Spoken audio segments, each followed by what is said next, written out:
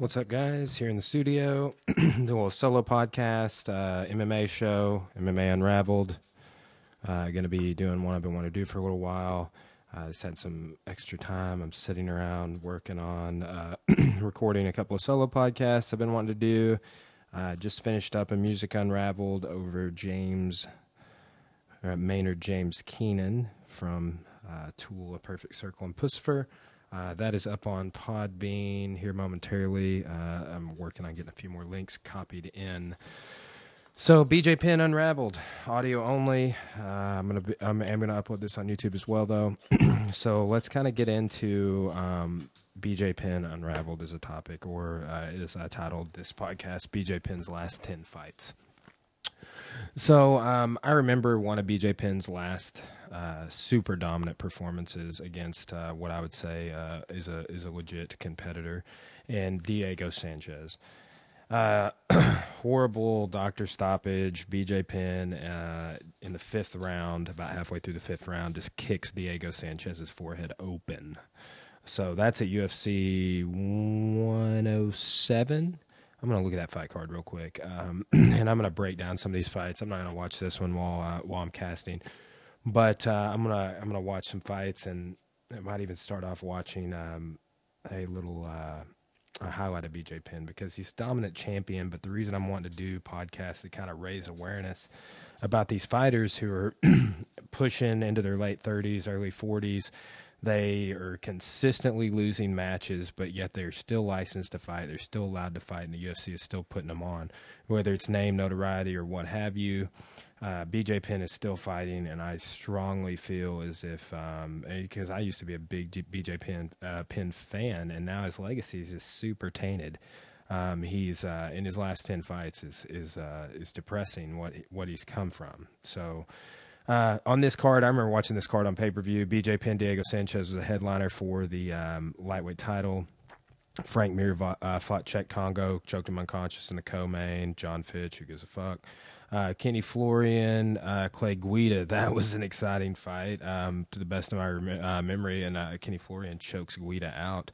Stefan Struve fights Paul Buenatello to win. Alan Belcher fights on the undercard against Wilson Govea. And wins. Alan Belcher from my home state of Arkansas. TJ Grant's on the undercard. Husmir Paul Harris. Heel hooked somebody. No surprise there. Paul Harris. And Johnny Hendricks is fighting on the undercard here.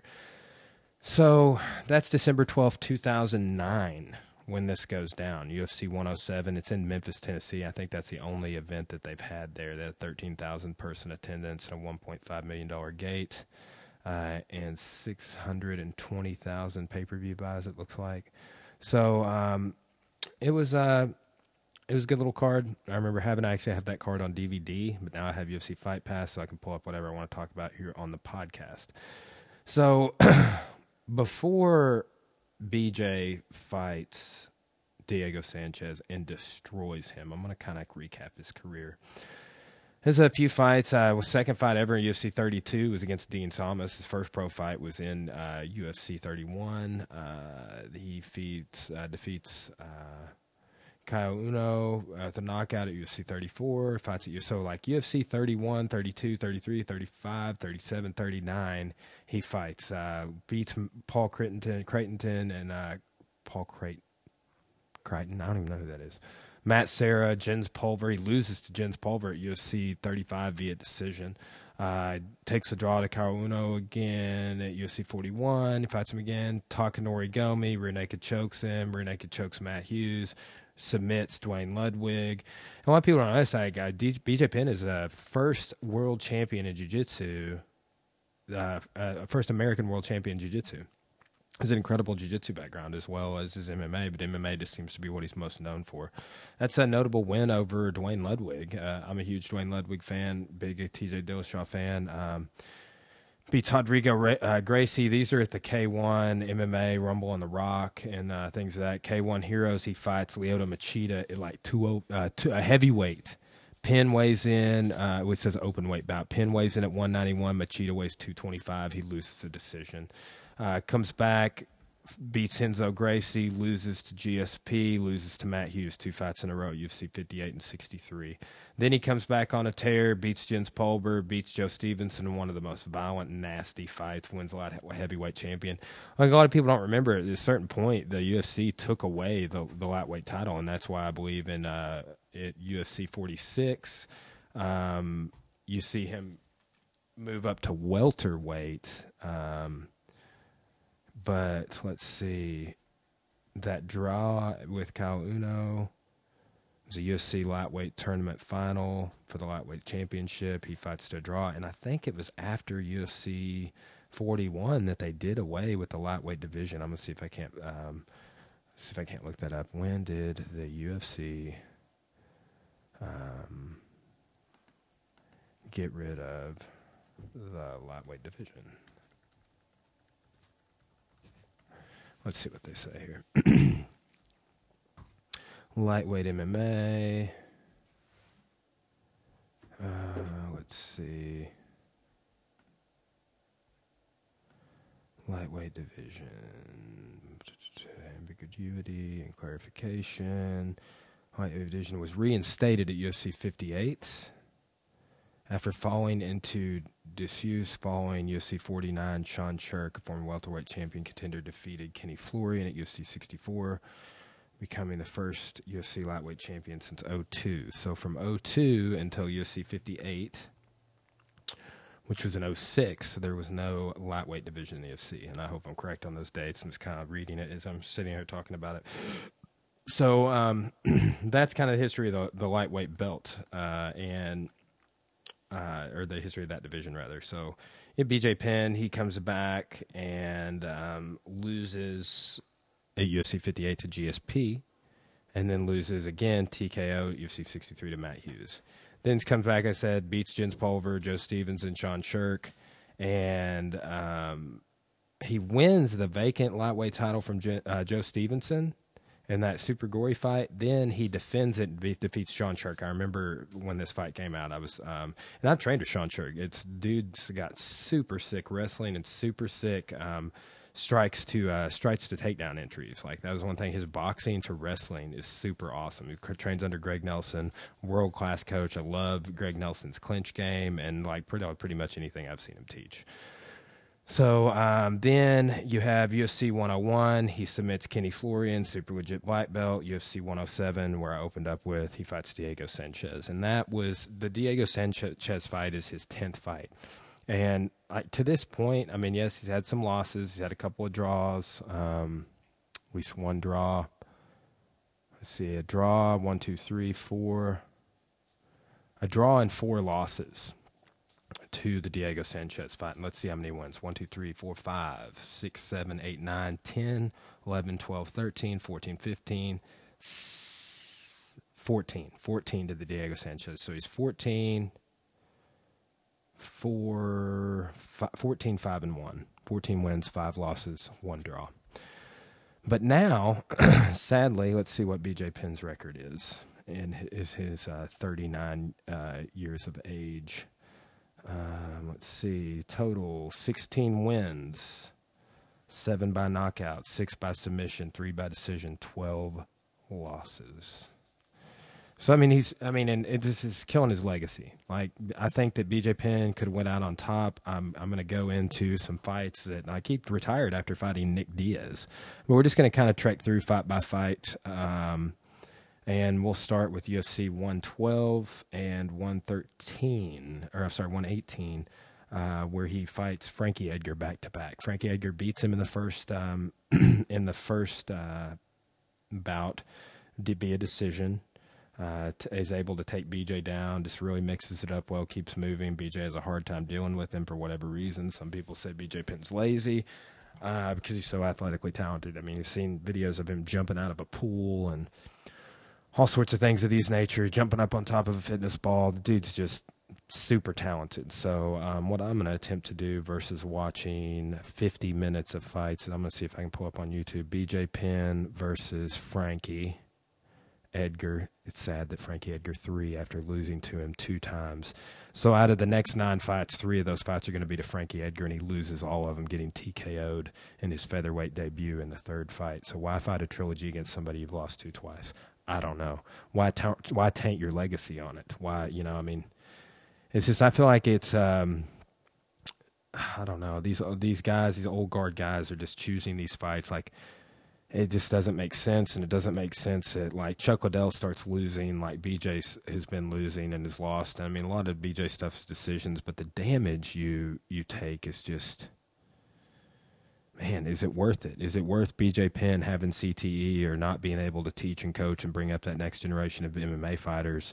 I see no point in what he's doing. I don't think he should be back out there fighting, and I think that he starts fighting like even if some older guys, he picks his fights so, but I think that picking a fight against Nick Diaz, Rory McDonald, the rematch against Frankie Edgar, and then Yair Rodriguez, all of those fights are a horrible decision. Is it a horrible decision for him to fight Dennis Siver, his most recent loss? Not as much so. Is it John Fitch, a horrible decision? Not as much so. Another fight with Matt Hughes? Not as much so. And those are all the fights that we're going to break down. So the Frankie Edgar, we will see if we can find BJ versus Frankie highlight. And Symphony, Frankie Edgar, BJ Penn, I'm trying to find one that breaks down either all 3 of their fights, the first 2, so I don't have to watch the BJ Penn and Frankie Edgar highlight reel from 7 years ago. I bet this could be a good representation of both their. And I've actually gone back and watched these fights recently, and they're just somewhat depressing. It's super sad to see a fighter who was once one of my favorite fighters, several of my friends, just totally tank their career and go out there and keep getting knocked out and keep getting beat, keep getting losses, and turn their win averages from notable legacy. And I mean, if he's not, I can't remember if BJ Penn's in the UFC Hall of Fame or if he's just going to be a future Hall of Famer. But I mean, he's got an incredible legacy. He's been through some awesome stuff. He's got an incredible career in martial arts, but there's something beneath the surface here why this dude is no longer successful. Maybe it has to do with his work ethic. I don't know. But again, I'm super kind of bummed out to see him making some of the decisions that he's been making. I'm trying to get my Chromecast turned on here. It's wearing me out. I just recently made some switches on my internet. I couldn't get it working last either. Actually, it's because I got a new phone. Like nothing's working out for me like I need it to. New apps on the phone. Okay, yes. All right, so we're casting it up. BJ Penn versus Frankie Edgar highlights. This is a video from UFC Stan Fan 1. Maybe it's not that good of a video. I don't know. We'll see. BJ slapping his face, licking people's blood off his gloves, having blood all over his white shorts. I used to love how he had those bad boy white shorts with the black belt on them with the little red. All jiu-jitsu black belts have little red bars. Him choking the shit out of Kenny Florian. Well, we're halfway through the highlight, and we haven't seen any BJ versus Frankie, so looks like that's a clickbait. Let's see. BJ versus Frankie 1. We'll try that. Okay, UFC 112. That's the entire fight. Damn it, we don't want to spend 40 and 42 minutes. How's someone not put together highlights? We'll see what this one is. Frankie Edgar Symphony. Probably not all BJ Penn stuff. Oh, man, here's a picture of Joe Stevenson after 5. You guys got, if you're listening to this, look it up. Joe Daddy Stevenson, when BJ fought him, there was not a square inch of canvas, it seemed like, without blood on it. It was super, super morbid. So Frankie Edgar Symphony. Yeah, man. BJ just okay. Yeah, this is good. BJ swinging and missing. This UFC 112. Frankie just outboxing him. It's not that Frankie didn't take some damage, but damn, he really took it to him. I remember when BJ lost both those fights. They were just super frustrating decisions for a BJ fan, and I mean, I became a bigger Frankie Edgar fan after that. But it's man, there's Frankie versus Sean Shark. That's actually a Frankie Edgar highlight, but showing some good BJ pin action. But I've been a way bigger Frankie Edgar fan now than I ever was a BJ Penn fan, honestly. After watching him fight some of these legends and dismantling those, Frankie Edgar's trilogy against Gray Maynard, so excellent. So, unfortunately, BJ fights and loses to Frankie Edgar 2 fights in a row. Loses the title, gets an immediate rematch, and it's pretty much the same story. Frankie's able to take him down, I think, every round. And just not really a good outing for Baby J. So let's see here. I'm gonna see if we can. We're looking at an article losing the title. Despite being an overwhelming favorite coming into the Frankie Edgar fight, Penn lost a closely contested bout by unanimous decision. I didn't remember it being close. Breaking his 8-year undefeated streak in the lightweight division, 8 of 9 media outlets scored the bout in favor of Penn. I do not remember UFC 112 being that close. After the fight, Penn congratulated Edgar on winning the belt. Despite this, the results garnered much criticism as many disagreed with the judge's decision after a 5-round fight, having believed that Penn had done enough to earn himself the victory. See, that's where there's this sort of notion out there that here's Frankie winning the belt and BJ congratulating him. There's this notion out there that if you're you're the current champion, that you deserve to keep you can do less and still keep the belt, like that someone has to do extra to dethrone you as a champion in a decision. And I don't really see that argument. I don't know why it's that way. I mean, dude, here's Frankie just dumping BJ. Holy shit. Yeah. Damn. Oh, there's a submarine kick. Frankie submarine kicked him. I think this is the second fight. Yep, second fight. Frankie submarine kicks him. That's when somebody goes to check your kick and you kick the leg they're standing on, or you fake one kick and you kick the inside of the other leg. So super high level move in my opinion. I mean, I land it periodically, but super cool move. So, due to the controversy surrounding the outcome, an immediate rematch with Edgar was scheduled as his first title defense. I really don't remember seeing, I remember Frank Edgar whipping the shit out of BJ in the first fight again, and I thought that he beat him handily when I watched it last time, but maybe I'll have to go back and see it again, the whole fight, instead of just watching these highlights. So, Penn fights Edgar to a rematch at 118. Unable to degrade his ground defense and control the fight with good movement and striking combinations. All 3 judges score at 50-45 for Edgar.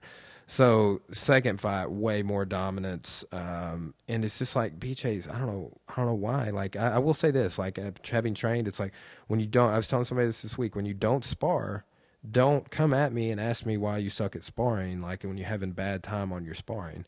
Joe Rogan was talking recently about someone not wrestling for just a couple of months and losing all of their timing, right? So I think that like when you're not doing things like sparring, hitting mitts, and doing all the things that probably made BJ successful in his earlier fights, what led to him kind of going down this horrible downfall throughout the last part of his career. So he loses 2 to Frankie, and then he fights Matt Hughes. So I'm going to throw that up on the Fight Pass. I want to watch that whole fight. So this will be his 3rd fight with Matt Hughes, and he has once beat Matt Hughes with the rear naked choke and once lost to Matt Hughes via TKO. So this is their 3rd fight. So he's had a trilogy with Frankie, a trilogy with Matt Hughes, and did he fight Jens Pulver 3 times or just 2? Fought GSP twice. He fought Kauno twice. He fought Jens Pulver 1 and 2. Just fought Jens Pulver twice. So I'm queuing up this Matt Hughes. Let me find this. Matt Hughes. We're looking for Hughes versus Penn, UFC 123, November 20th, 2010. So this, BJ comes out, and, so you have, let's just recap his last 1, 2, 3, 4, 5. Let's see, we'll start with, okay, so he has these dominant fights where he beats Jens Pulver, Joe Stevenson, Sean Shirk. Then he loses to GSP, corner stoppage, doesn't get off the stool, going into the between the fourth and fifth. Then he fights Kenny Florian, but he actually moved up to welterweight for that, I'd like to add. Then he fights Kenny Florian. Then he fights Diego Sanchez, as we discussed. So then he loses Frankie twice. So it's kind of like, oh, well, he just had a rough run, but he is getting older. Is what's going to happen with his career, and so on and what have you. So, oh, man, how am I not signed into Fight Pass? This new phone thing is wearing me out, guys. For some martial arts. Should probably not say my password while I'm typing it in. Yeah, getting a new phone is a setback. Several of my numbers I lost because I haven't plugged my phone into the computer in quite some time. So I'm having to, I didn't even think about not having Fight Pass hooked up. I just got this new phone recently. New iPhone. It's like an iPhone 8. So, I got to spell my email address correctly. Yeah, I was just joking on a previous podcast how much easier it is to text on a Motorola Razr or a flip phone in your pocket. So I would do that when I was in college and high school, I think. I didn't have a Razr when I was in high school. But you can just text a million miles a minute with no errors, and between autocorrect and this keyboard on the iPhone, I just text like a child. It's ridiculous. Okay, let's see if we can get this queued up. I'm trying to throw it on the TV so we don't get any copyright issues with YouTube. Let's go back to the Chromecast C. They make these third-party apps for like my Chromecast and my Roku, and it kind of wear me out. All right, so we hit play.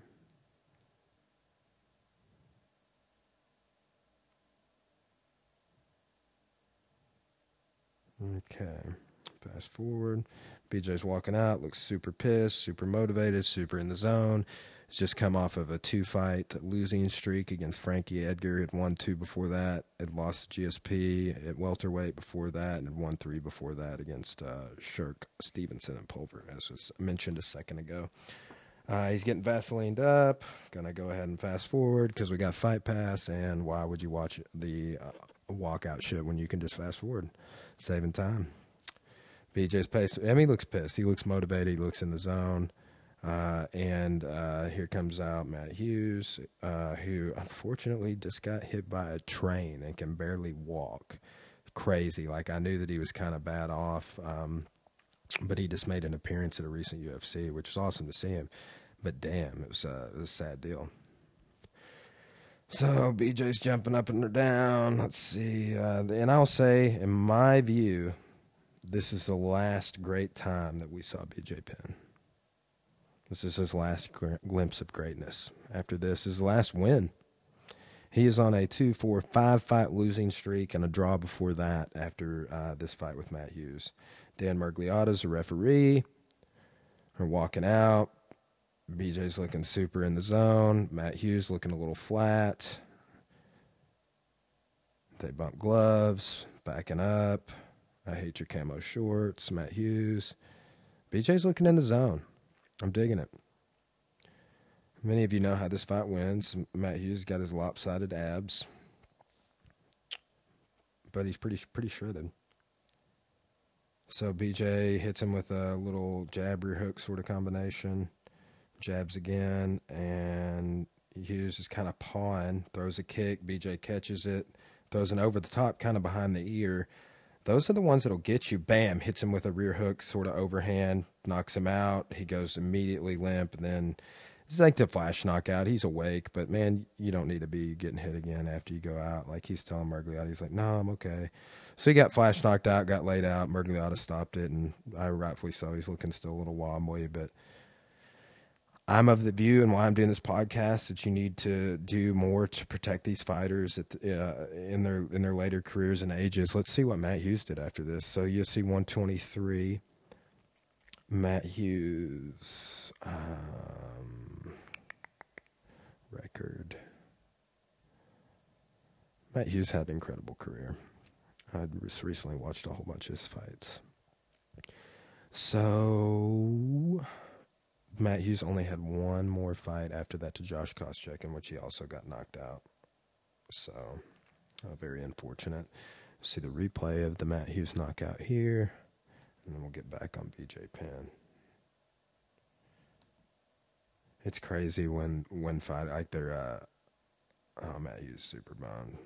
BJ Penn's outside the octagon losing his freaking mind. They're taking him back out into the cage, doing the replay. Bink, bink, countered. Nice. Matt Hughes paused that jab. He slips, comes back with sort of a short little hook overhand, and just man's classic. Slip the jab, come back with the right hand. Boom, boom. Looks like he might have feinted a lead hook with it too. Goes down right on top of him, pretty much has him mounted when the TKO happens.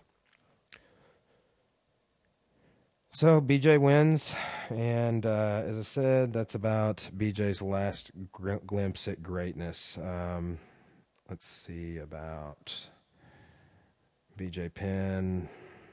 I'm going to go ahead and pull up his fights here on the Fight Pass. Get the Fight Pass up and rolling.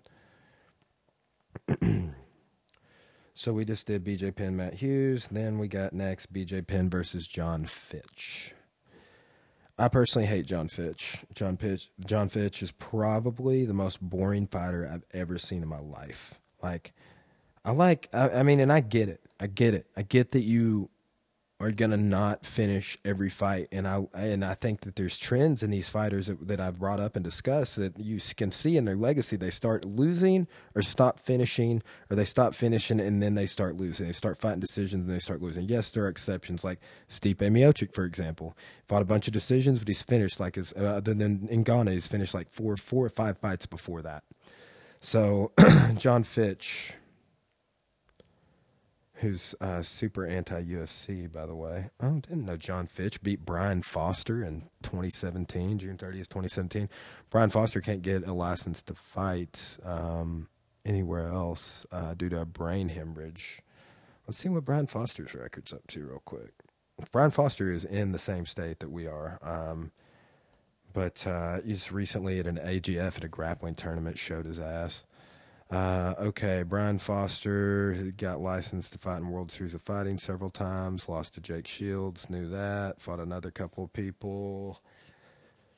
Let's see, 1, 2, 3, 4, 5, 6, 7. He had several fights in World Series of Fighting, but I remember he couldn't get licensed in UFC anymore, and then in like Bellator because of bleeding on his brain. Excuse me. Let's see. Brian Foster also got choked out in his own guard in the UFC one time. I think it was, let's see, Matt Brown submitted him. Oh, no, he submitted Matt Brown. Damn, at UFC 123. Good for him. Okay, Rick Story submitted him with an arm triangle choke in his own guard at UFC 103. How embarrassing. It can happen, though. I've been submitted in my own guard by Willie McLaughlin, who's actually coach of a friend of ours that's on The Ultimate Fighter right now, Bryce Thug Nasty Mitchell. We've been talking about him on the podcast a little bit recently. Good dude, came to the grand opening of our last location, our gym. Super fierce. He's undefeated at his pro. I think he's 9-0, and it's an undefeated season with Stipe Miocic and Daniel Cormier, and I'm excited to see that fight take place. Okay, so enough about Brian Foster. Let's back that up. And we're on John Fitch. So It's good to see John Fitch submitted someone in 2017. I was just talking shit about him, and I'm going to tell you guys why I'm talking shit about him. He got knocked out by Johnny Hendricks at UFC 141. That was after the BJ Penn fight. Man, I didn't know he had that. Man, I stopped following him. Okay, so John Fitch fights BJ Penn to a draw, one of the most boring fights I've ever seen. I'd like to add, excuse me, sorry. So let's count up the number of decisions in John Fitch's career in a row, starting with Diego Sanchez to BJ Penn. 1, 2, 3, 4, 5, 6, 7, 8. 8 decisions and then a draw. Then he gets knocked out by Johnny Hendricks, and then we go 2 decisions. Then he gets a guillotine. Then we go 2 decisions, and he gets a knee bar. Then we go 3 decisions, and he gets this submission of Brian Foster. It's some PFL 1, some new organization. But so like yeah, this is what I'm talking about, and like so. Fortunately for John Fitch, even though he's a boring ass fighter, fights a bunch of decisions, his record is not bad. He was a World Series of Fighter welterweight championship. I just stopped following him, so I thought he was boring as shit. AKA guy. I mean, I think like guys like this at a certain point should get into coaching and bringing up that next generation. I'm always saying it's like, yeah, Greg Jackson's the man, Mike Winklejohn's the man, but like, what about the generation of people that start coaching out of that gym? And maybe they don't produce any high level coaches, but I feel like that they're going to. I'm excited to see MMA 10 years from now. Everybody's like, "Whoa, Matt Hume, he had all the experience," and I think that it's going to be some of these fighters like the John Fitches and the John Jones, if they'll ever get a shit together, or whoever that end up coaching that next generation. It's going to be exciting. I'm looking forward to it. No matter what the team, if it's AKA, it's Jackson Wink, it's Team Alpha Male. I mean, that's what you look at Dwayne Ludwig making a transition from fighting to coaching and producing serious results. So John Fitch, he's 39, and he's fighting BJ Penn to draw at UFC 127 in Australia. That's got to be another big factor, traveling to way far off places. That was in February 2011. So this many years later, 2017, John Fitch is still fighting. Fought some legit people, fought Jake Shields twice, lost to Paul Harris due to a knee bar. Did I say the, okay. I was thinking yeah. So he lost that fight that I mentioned in knee bar, and he lost that fight I mentioned a guillotine choke. I was not looking at the result, so an error there earlier when I spoke. But after losing to BJ Penn, he's lost 4 times and he's won 7 times. So he's 7-4 after going to a draw to BJ Penn. But coincidentally, most of them are outside of the UFC. He started fighting at World Series of Fighting 3. And after leaving the UFC, he got super disenchanted and stuff. But it's like, yeah, wow. The only wins he's got that weren't decision is that one over Brian Foster, the guy with the brain hemorrhage. Damn. So, yeah, I've seen Brian Foster at a few tournaments lately, and he's just like, I don't know. I'm saying he makes me nervous, but he just doesn't seem like somebody that you want to be in a room with. He's not, I don't know, he's just yelling at some dude a couple of tournaments ago that I was at, and I was just like, okay, I'm going to go over here now. Of course, Justin Rader does the same thing, and super legit, but he's usually about social justice at the tournament, which I also am too, and that might have been Brian Foster's complaint that was going on at that time. I get super passionate when I have athletes competing, and some purple belt referee doesn't know what the fuck he's doing, likes to fuck shit up for that person, so... But AGF's an awesome tournament, unlike the IBJJF, and they will work with the athletes and with the coaches to bring about a level of customer service unlike anything I've seen in the grappling industry. So if you haven't heard of the American Grappling Federation, check them out. I actually a sponsor of my wife in her jiu-jitsu competition. She's got a fight coming up, her second amateur MMA fight, she's undefeated in kickboxing. And she is competing in a bunch of AGFs as well as myself and number of my students.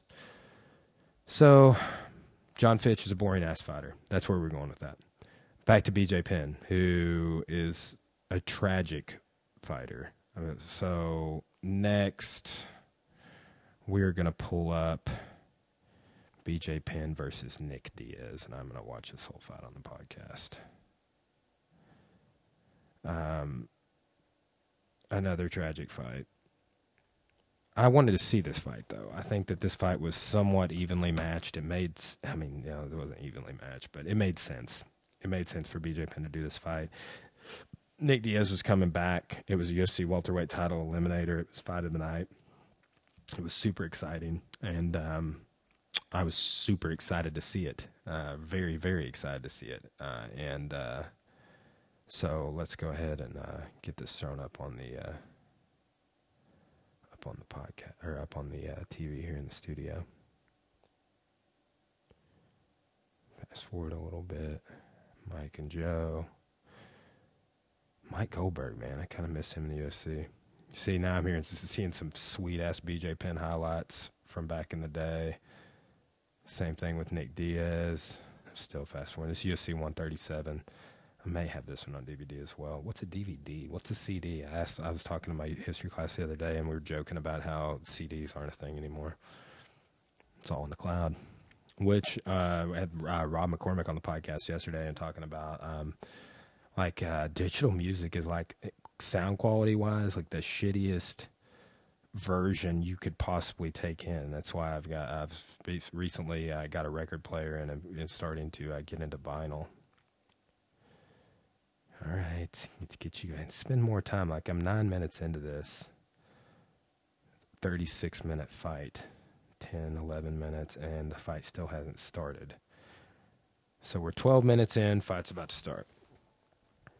And if you don't have UFC Fight Pass, you got to get that. I mean, you got to. Come on now.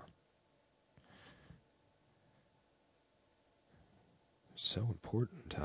Seriously, for this podcast, UFC Fight Pass, like one of the smartest things I could do. I really want to get a sponsor that's like a music streaming site. I think Quillo's one, Nugsnet is one. There's several, but for these music, I did a Music Unraveled earlier today over Maynard from Tool, as I mentioned, Perfect Circle and Pussifer. But it would be nice to just be able to pull up live concerts and stuff from those particular artists and,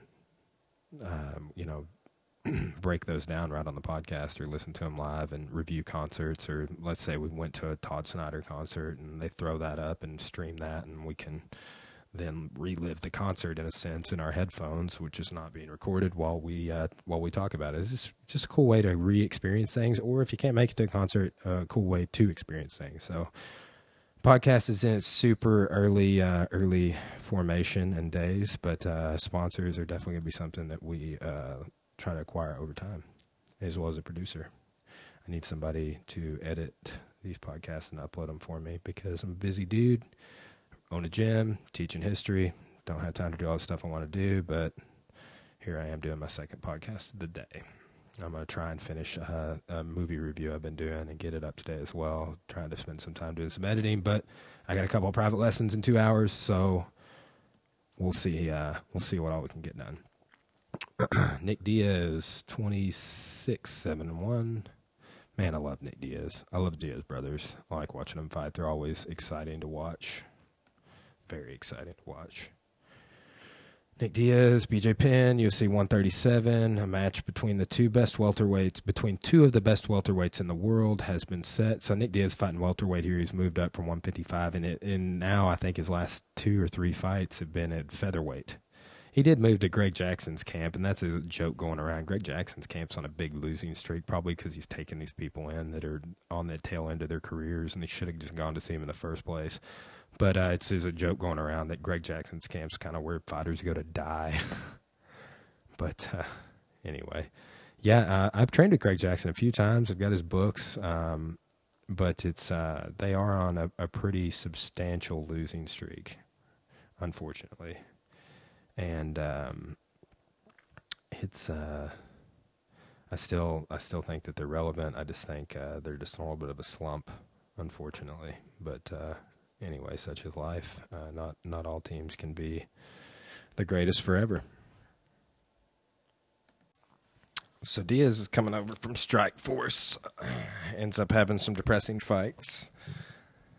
Can't stop testing positive for marijuana, much like Pride 33, talking Origami. Sweet Go-Go Plata win, just wiped away. BJ Penn, 16-7-2, 5'9", fight at 169 pounds, out of Hilo, Hawaii.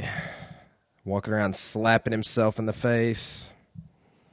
We're 14 minutes into a 36-minute video, and we still haven't seen a punch thrown. We gotta do something about this, guys. J. Penn. Bruce Buffer's losing it. I know you guys can't hear it, but I got it in my earphones. Everybody's exiting the cage. They're coming out to the middle. Man, Nick Diaz would just intimidate the shit out of me if I was fighting him.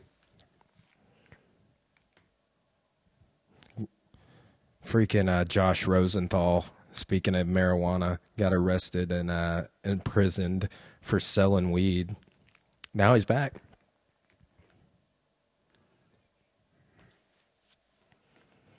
Gentlemen, you ready? You ready? Yeah, we're ready, Josh. Let's do this. All right. Nick's coming out, kind of backing up. Takes 2 jabs right down the tube from BJ. BJ's backing him up. Does like a little triple jab, then a little shovel hook, rear uppercut to the body. Working some knees. Diaz got him up against the cage. 4:40 into the first round. It's such a good fight. I've watched this fight so many times.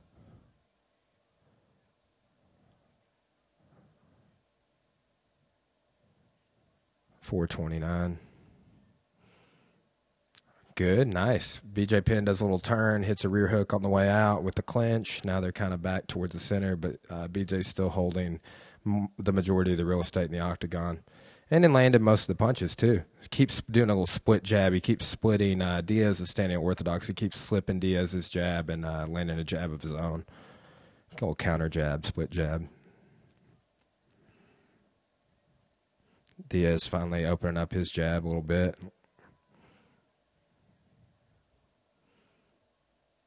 Nick kind of pawing his jab, 8-1 because of it. BJ's doing good about grabbing like a single collar tie and throwing an uppercut or a rear hook. He did good about turning with that a couple of times previously. 3.5 left in the round. BJ goes for a single. This is super exciting. Does like a little berimbolo, but Diaz is on like a mounted guillotine for a second. BJ comes up, takes the back, does a Leo Vieira style seatbelt roll. Ends up, man, like here he ends up in like a truck position essentially. He's got the bottom hook set on the back. He could move to a twister from here if he played that game. Probably doesn't, even though he's super legit. Both these guys are super legit on the ground. Super legit black belts. BJ Penn, Nova and Yao black belts. Sadly, his team's kind of fallen apart over the years. Just had a legendary former, or maybe current, I'm not sure, Nova and Yao guy, and Flavio Kennep on the podcast. Amazing story. If you haven't listened to that episode, you should check it out. Still on the ground. BJ Penn's like on top in like a single under half guard position, and Diaz is sort of doing a little bit of his shin across the bicep Z guard, punching from the bottom with little back fist and hammer fist. BJ's trying to pass, but they're just engaging a little ground and pound battle. 2 minutes, 20 seconds into the first round.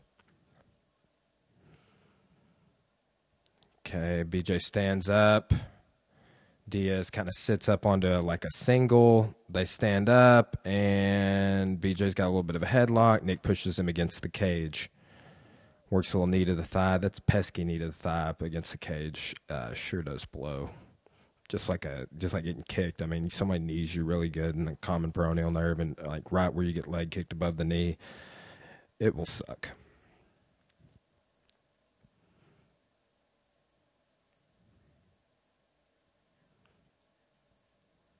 BJ using a little butterfly hook, a little to create some distance. Judo, we call it sumigeshi. Throw you could do with that butterfly hook as that is. I really like BJ, what he's doing with his clinch here. He keeps doing like little sort of tie clinch variation. Landed a couple good shots. At some point, BJ Penn starts to fade in this round. This fight and the next one, I think he fights Rory McDonald next. He takes a lot of damage, and that's one thing I worry about these fighters' later careers. So we're entering 1, 2, 3, 4. Nick Diaz's 5-fight losing streak. Or I'm sorry, not Nick Diaz. BJ Penn's 5-fight losing streak. So recently did Diego Sanchez. BJ just splits his forehead open at 107.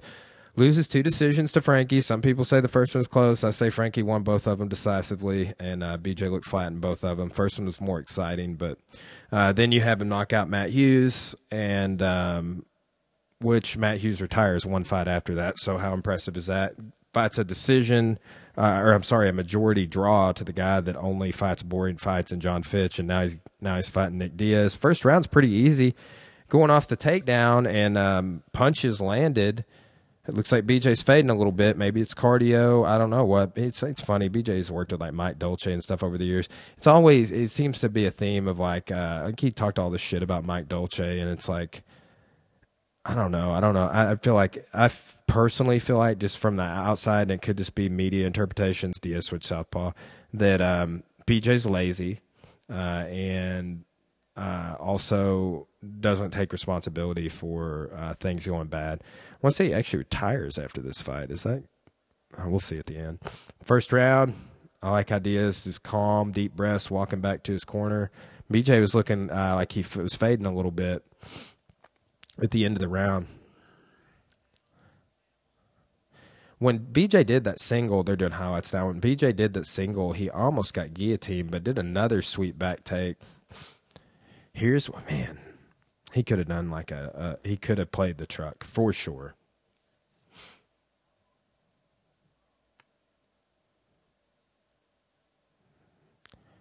Coach is saying, put those hands together. You look good.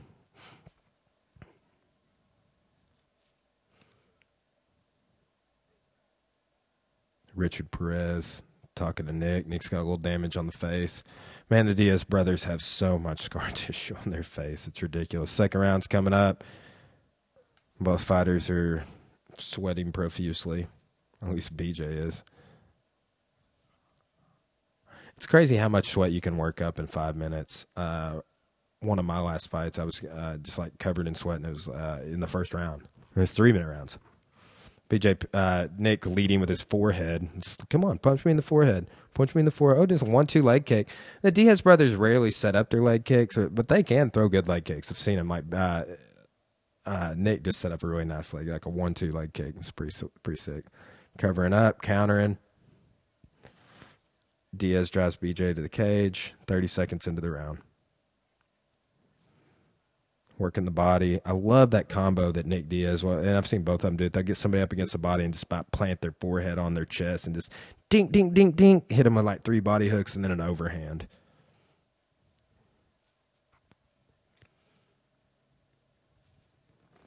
.410, second round. BJ's controlling, Nick's controlling BJ up against the cage. They're going down the quarter panels. Diaz is getting warned for having fingers in the fence. BJ's blocking with his knee and shin, foot and hooks like he was earlier. Diaz has been warned 3 times for fingers in the fence. Southpaw now. Palming a little bit, going palm to palm. Diaz got some damage under his eye. Good straights. Diaz is throwing some real good straights. BJ goes for a single. Nick kind of sprawls, sits BJ down. Now he's got him in a headlock, working knees. BJ postures out of that. There's that combo. 3 body hooks and then a rear hook to the head, but from southpaw, so it's lead hook, southpaw lead hook. Southpaw would be rear, lead, rear, and then to the body, and then a lead hook to the head. You could also do that with the overhands. Leads out with the body cross from southpaw. Leading out with the body cross could kind of throw you for a little bit of a loop. I've had some really good boxers do that on me in the past, and it's one of those things you don't really expect a whole lot. It's a big straight right hand coming right down the tube to the body is just a direct way to enter into a combination or a single strike. Nick is just turning it on up against the cage, mixing it up a lot, going to the body, throw some good body hooks or a good uppercut to the body, standing southpaw, another hook to the body, little hook to the head, hook to the body, shovel hook to the body. He's orthodox now. 1-2, shovel hook, 3-2, clinch, knee. Now he's forehead. There's working that body hook again. Just leaning on him. Then he goes, BJ's blocking with his shins. He kind of drops in for a single, then to a double. 2 minutes into the remaining in the round. So fight's over, half over.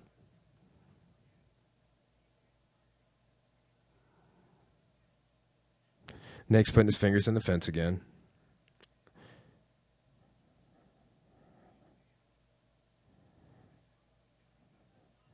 Body head again. Uppercut. Uppercut hook. 1-2, 1, 3. Body hook, body hook. More like an uppercut to the body and then a body hook. BJ's taking some damage right now. Minute 20, Diaz got him on the cage, just walking him down, landing everything. Body hook, body head, leading out to the body or going body head a lot. He's led out to the body with straights and hooks several times, setting him up off 1s and 2s and 1-2s. 2 bodies again. Straight left from southpaw. 1-2 shovel hook from southpaw. Diaz really working his hook. That same hook he knocked Robbie Lawler out, as a matter of fact. Nick's damaged. He's bleeding under his eye, but he's talking shit too. BJ's bleeding out his nose like crazy. Taking a ton of damage. Uppercut, body, head. Head. Body, head. Uppercut, standing him up. Oh, man, over the top with the hook. So he's punching. The uppercuts are like going up between BJ's guard, and then he's throwing like a hook over the arm, over BJ's arm that he's guarding with. Lots of blood coming from BJ's facial region. 10 seconds in the round, a little less. They break apart. Man, I just feel like, why do they do the clacker warning, I wonder? I feel like people sometimes start resting and or fighting harder when they hear the clacker, but it just, I don't know. I wonder why they do the 10-second clacker. A little clacker when there's 10 seconds left in the round. They don't, and then it's seconds out when I've never been to on the cage side or in the cage UFC event personally, but every other athletic commission states that we fought in, it's seconds out when there's like 10 seconds left in the 1 minute interim between the rounds. So BJ's coach is saying, whatever you got in the tank, you got to go at it right now, because he lost that round big.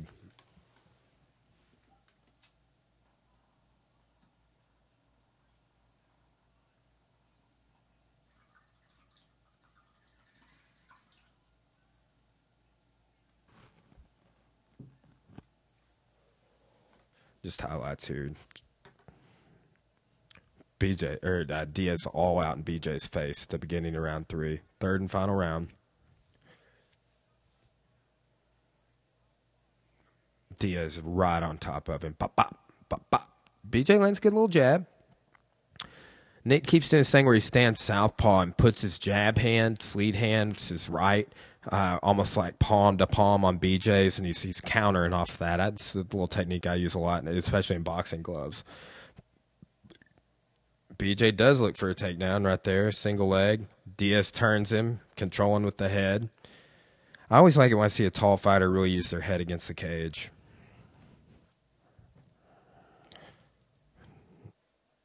Diaz is killing it right now.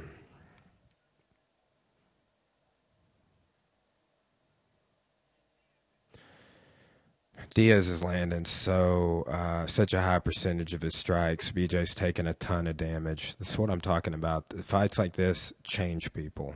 I've seen it. Wars change fighters. You're going to see that more and more with like Robbie Lawler, Rory McDonald, some of these people that have been in the. Joe Stevenson, like that dude's still in the game. Sadly, I think this is recently on like a Ultimate Fighter a few seasons ago, and it's just like, dude. You were finished when BJ beat the fuck out of you. It's going to push CTE and brain related injuries and things of that nature to the forefront of this sport because athletic commissions are still willing to license fighters when they've been brutally knocked out or been through wars or are on like multiple fight losing streaks.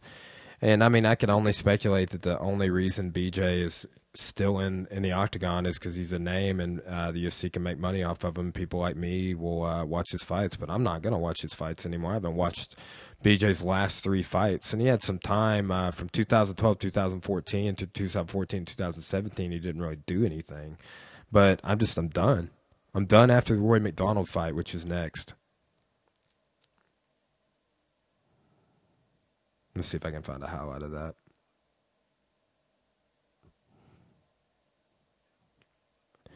Diaz on that double body shot to head 2 times in a row, jab. BJ swinging and missing a lot. Coming up on the midpoint of the 3rd round, about to hit 230. That was interesting. Rosenthal told him not to punch the back of the head because the hook hit behind the ear. It's like, but his opponent's face, I don't know. They're standing up. I wouldn't have said that.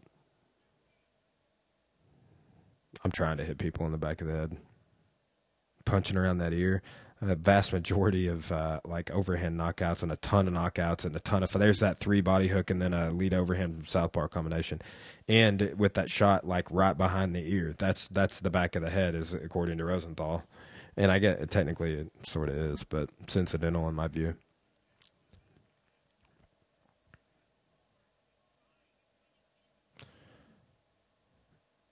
BJ's really pushing, trying to move forward. Minute 30. BJ is landing a little bit. He's dropping his hands and losing his posture too, though he's exhausted.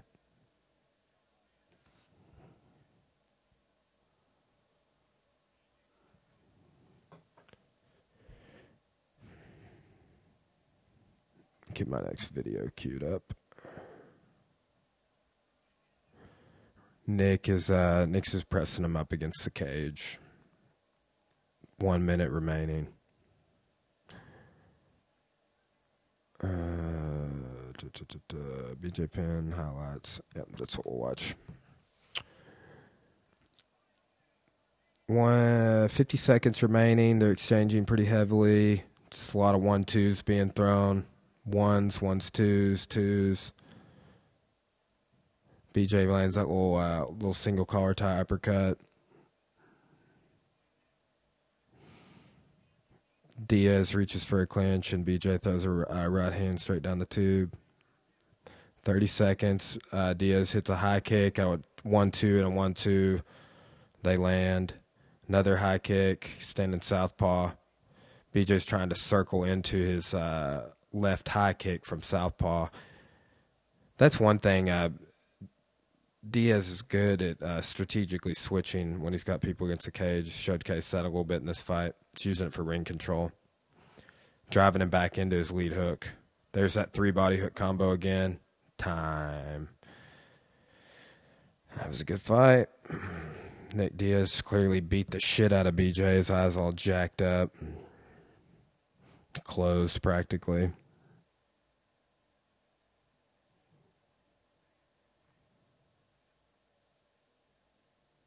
Diaz got some damage. His eyes a little jacked up, his right eye. But, he's just in a 3-round fight with one of the best. A guy that used to be one of the best. And maybe it's fights like this and the next one that are what set the stage for his next 3, because he moves to featherweight and has 3 fights and loses all 3 of them. Wonder if at some point he didn't sign a new contract to do so many fights, and if that's run out or what. And he's taking time off, so it's like that. Maybe that gave him ways to craft arguments for comebacks and switching camps and things of that nature. But again, I'm of the school of thought that this particular fighter should not be issued a license. Nate Diaz is talking a lot of shit in the cage, and here in a second. He's going to be, where you at, George? Where you at? So he's supposed to fight George St. Pierre next. I think he ends up fighting Carlos Condit next, and then George St. Pierre. But I'd have to look. Where you at, George? So yep, that is correct. He fights Carlos Condit next because I don't remember why. And he tests positive for marijuana. Then he loses to GSP. Too bad. Where you at, George?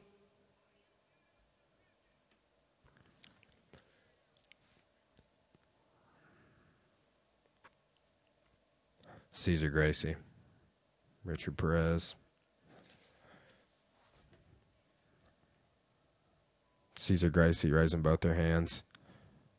See, BJ Penn used to be under Ralph Gracie, so if you don't know who Kurt Osiander is, this is a big celebration and win for the Diaz camp. This is Diaz's first fight back in the UFC. He's been Strikeforce champion.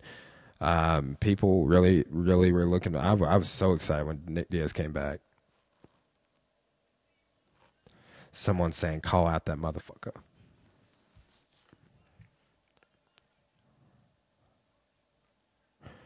I don't think George is hurt. I think he's scared. Where you at, George? Oh, George, I'm so scared. I'm shaking. Joe Rogan still has hair. That's crazy. How about that? 2011, Joe Rogan still had a full head of hair. Okay, so onward to Rory McDonald. Let's go ahead and check that out. 2012.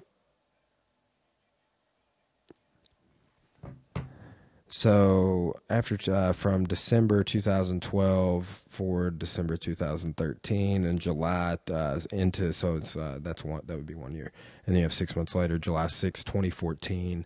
BJ comes back after this Rory McDonald fight and fights Frankie Edgar for some reason. For a third time after having lost to him twice. Frankie's moved down to 45. UFC for the longest time didn't have a 35 and 45 division and added it after acquiring the WEC contracts and organization and fighters and so on. Roy McDonald on fire at this point. Like, this is really when he was on top and has done a lot more since. So let's go ahead and pull him up. So Rory has just beat Nate Diaz, Mike Powell, Che Mills. He had lost to Carlos Condit. Gets kind of like TKO'd in the third round. Fight of the night for sure. And he was a super young fighter then. That was actually his second fight in the UFC, and he's fighting Carlos Condit when Carlos Condit was pretty much on like high level prospect. I remember when Carlos Condit came to the UFC, everybody was, man, McDonald is beating the shit out of BJ. I got to back this up. So watching the highlights. So BJ's fighting at welterweight still, and so he's going to move down from welterweight to featherweight. So he's fought more fights at lightweight. Has a good McDonald working the leg kick. I remember this. Fakes a leg kick, goes to the head, little question mark style. McDonald has such a good jab in this fight. Also amazing kick, switch kick to the head. All of the Diaz fight. Nice little jab, slip, and then a shovel hook. 1-2 shovel hook. BJ's leaning down. Oh, man, I remember that. He put serious damage on BJ's body. Mixing it up. Knee, kick, 3-count boxing combination, knee, kick. It wasn't that BJ didn't have anything for McDonald. I remember he did. He had a couple of good takedown attempts. And, oh, man, here's McDonald doing the shuffle step on him and doing these crazy Anderson Silva hands. Jab rear leg was the story. McDonald beat him handily. This little highlight reel of their fight. But if you've never seen BJ Penn versus Roy McDonald, I mean, Roy McDonald, besides that Carlos Condit fight, he beat BJ Penn and he beat Jake Ellenberger. Jake Ellenberger at this time was on top. Loses a split decision to Robbie Lawler. Freaking war. Then he comes back, beats Damian Maia. Then beats Tyron Woodley. Then beats this Tariq Safadine guy. He came over from Strikeforce on a fight night. And then he loses TKO in the 5th round to Robbie Lawler, kind of that same story of that Carlos Condit fight. And then he loses a decision to Stephen Thompson. And moves over to Bellator, is on a 2-fight win streak where he's now the welterweight champ. So, and if you listen to the podcast, we all know that the reason he's in Bellator after only losing 4 total fights in the UFC over a span of a ton of fights is because the Fertitta brothers own Bellator. Fuck, he's only 28 years old, too. Rory McDonald. What a savage. So 28, and let's see, that would have been 5 years ago that he was fighting BJ. So he's like 22 years old, roughly, in the neighborhood, depending on what the dates match up. But super young. Let's see. Here's some names for Rory McDonald. I knew the Red King, but the Canadian Psycho, Aries, God of War, the Water Boy, and the Mass Murderer. Weird. Okay, back to BJ Penn. So, Nick Diaz, Rory McDonald, 2 wars for BJ. Then he comes back and gets TKO'd by Frankie. Let's pull a video of that happening up. And I will share some of the highlights in the descriptions if you guys were wanting to watch some of these. I highly suggest people getting Fight Pass. It's $9 a month, and it is such a good investment. I pulled up. I'm pulling up clips on YouTube for this, but between YouTube and Fight Pass, all things MMA I need to see are readily available.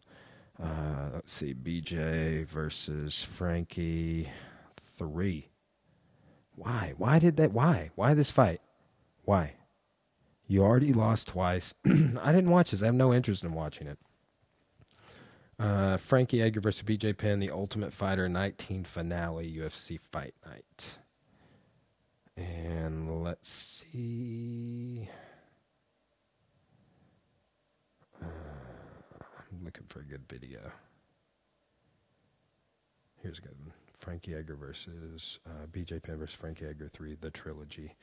Like, that's a big deal, MMA Meltdown.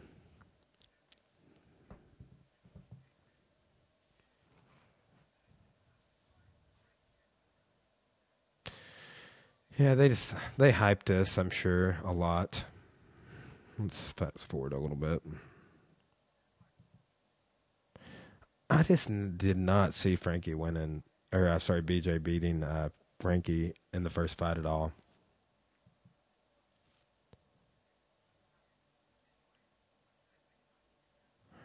Okay, fast forwarding. We want to see the highlights, please. I'm here for the highlights. I'm here for the highlights. Oh, come on. Okay, we need to find a better video than that. Edgar versus Penn 3. This is 7 minutes long, 6.5 minutes long. We'll see how this is. It doesn't look very good quality. It looks like somebody did it on a freaking iPhone. Oh, they did. How about that? So that's not going to be something that I want to see. I'll try and line these up a little better for you next time. I just don't want to watch these BJ Penn fights. I mean, how does BJ Penn... I mean, there's a ton of BJ Penn fights I'll pull up and watch on the Fight Pass, but I mean, we've been podcast for a little while, and it would be several hours if I watched all 10 of these fights. I just want to kind of highlight them a little bit and go over my views on some of the things that I brought up about fighter longevity and them still being allowed to get out there and do things at a certain point. You know, it's like I think there needs to be some more clearly delineated rules. BJ Penn just I am watching a highlight now. Just standing up straight, fighting Frankie. Frankie's gonna take you down, dude. Ooh, Frankie lands a nasty head kick. We'll see this fight ends in the 3rd round with a TKO via punches from Frankie. I have a feeling that's coming up at the particular video that I'm watching. Still watching the iPhone video. Couldn't find a better one. But I believe they're just showing the 3rd round. Frankie's outlanding BJ. Gets a weird little takedown trip thing. That was cool. Almost like a little Osoto. Good job, Frankie. Frankie's on top. I'm going to rewind that a little bit.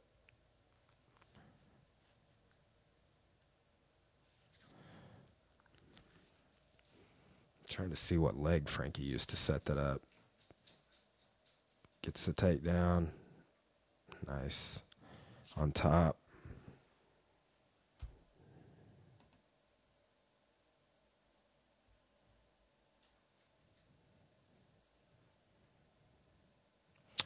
Frankie's in BJ's guard. He's working the pass. BJ's got feet on the hips. Frankie's landing shots in the ear. BJ's trying to frame, stand up. Frankie's trying to pass. BJ's back, feet on the hips, the butterfly. Frankie's hopping over. BJ has a good guard.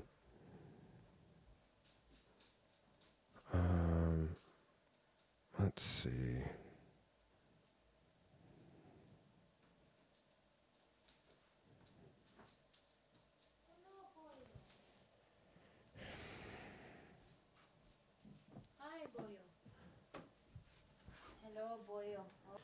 Frankie's just working BJ over.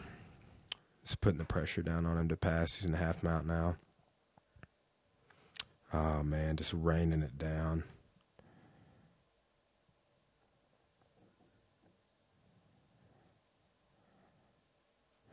Getting a text about, oh, man, BJ's blood's all over the place. One of my private lessons is telling me that he has to go see the Black Panther tonight, so he can't make the lesson. If you want, I'll be around Sunday. Frankie's annihilating BJ in the guard. BJ's face is just excruciating. Frankie's landing nasty elbows, punches, elbow, punch, elbow. Somebody stop this. Jesus H. Seen enough. What round was that in? Man, 3-0 against BJ. Finished him in the third fight. It's kind of much like the Gray Maynard fight. Fights 2 decisions and finishes him. Actually, wait. Did Frankie lose to Gray, or did they fight to a draw? I'm going to have to look that up. Fought to a draw. Then he beat him. KO'd him with punches. But before that, Gray... Okay, yeah, so they were tied up, yeah. All right. So that's that. Let's see about the Yair Rodriguez fight. I think that's what's next. Yair Rodriguez, we're just going to pull up the finish on that. BJ gets finished 2 fights in a row, but they still licensed him to fight a third time against Dennis Stever. Yair Rodriguez versus BJ Penn.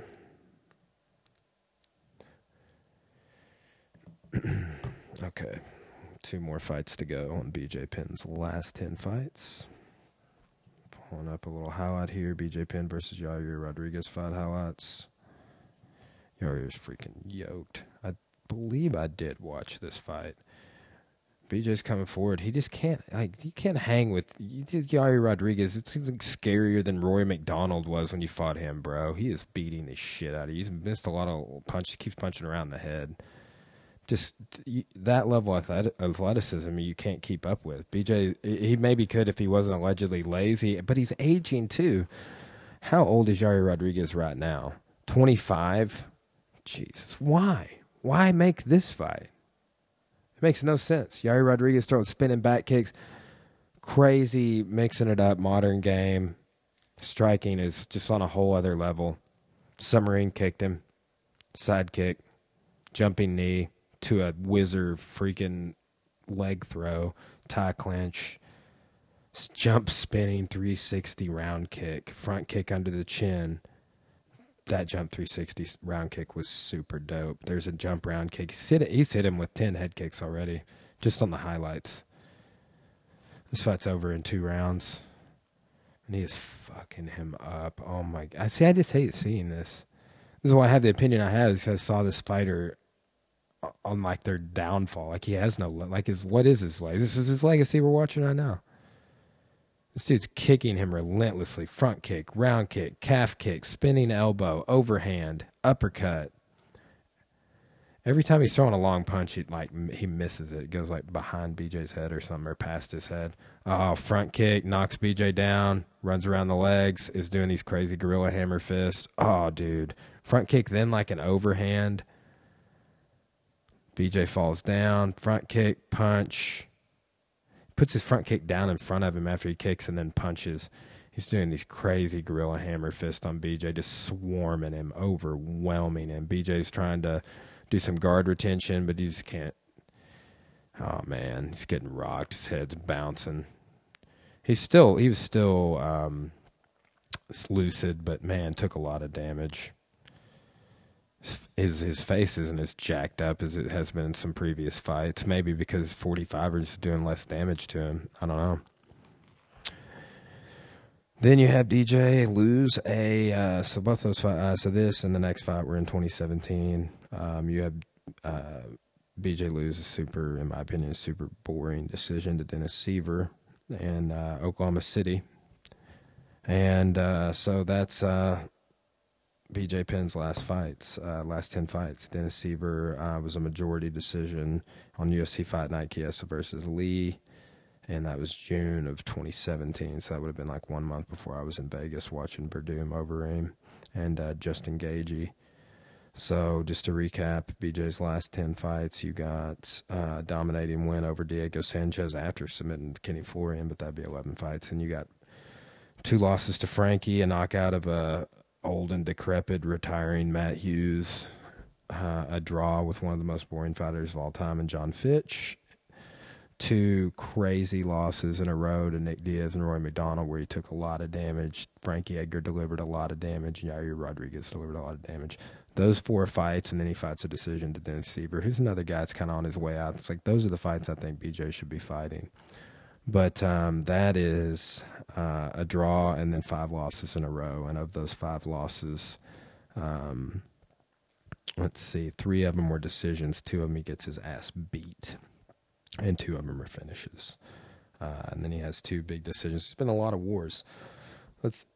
So 1, 2, 3, 4, 5, 6 fights that went the distance. So, you know, at a certain point, there's got to be like maybe a statistical way to go about like how much damage a fighter's received over their career or something. But either way, I mean, it's just it's sad to see a fighter tarnish their own legacy either through their lack of willingness to work hard or surround themselves with bad people or what have you. I mean, it's kind of in a way happened with Mike Tyson.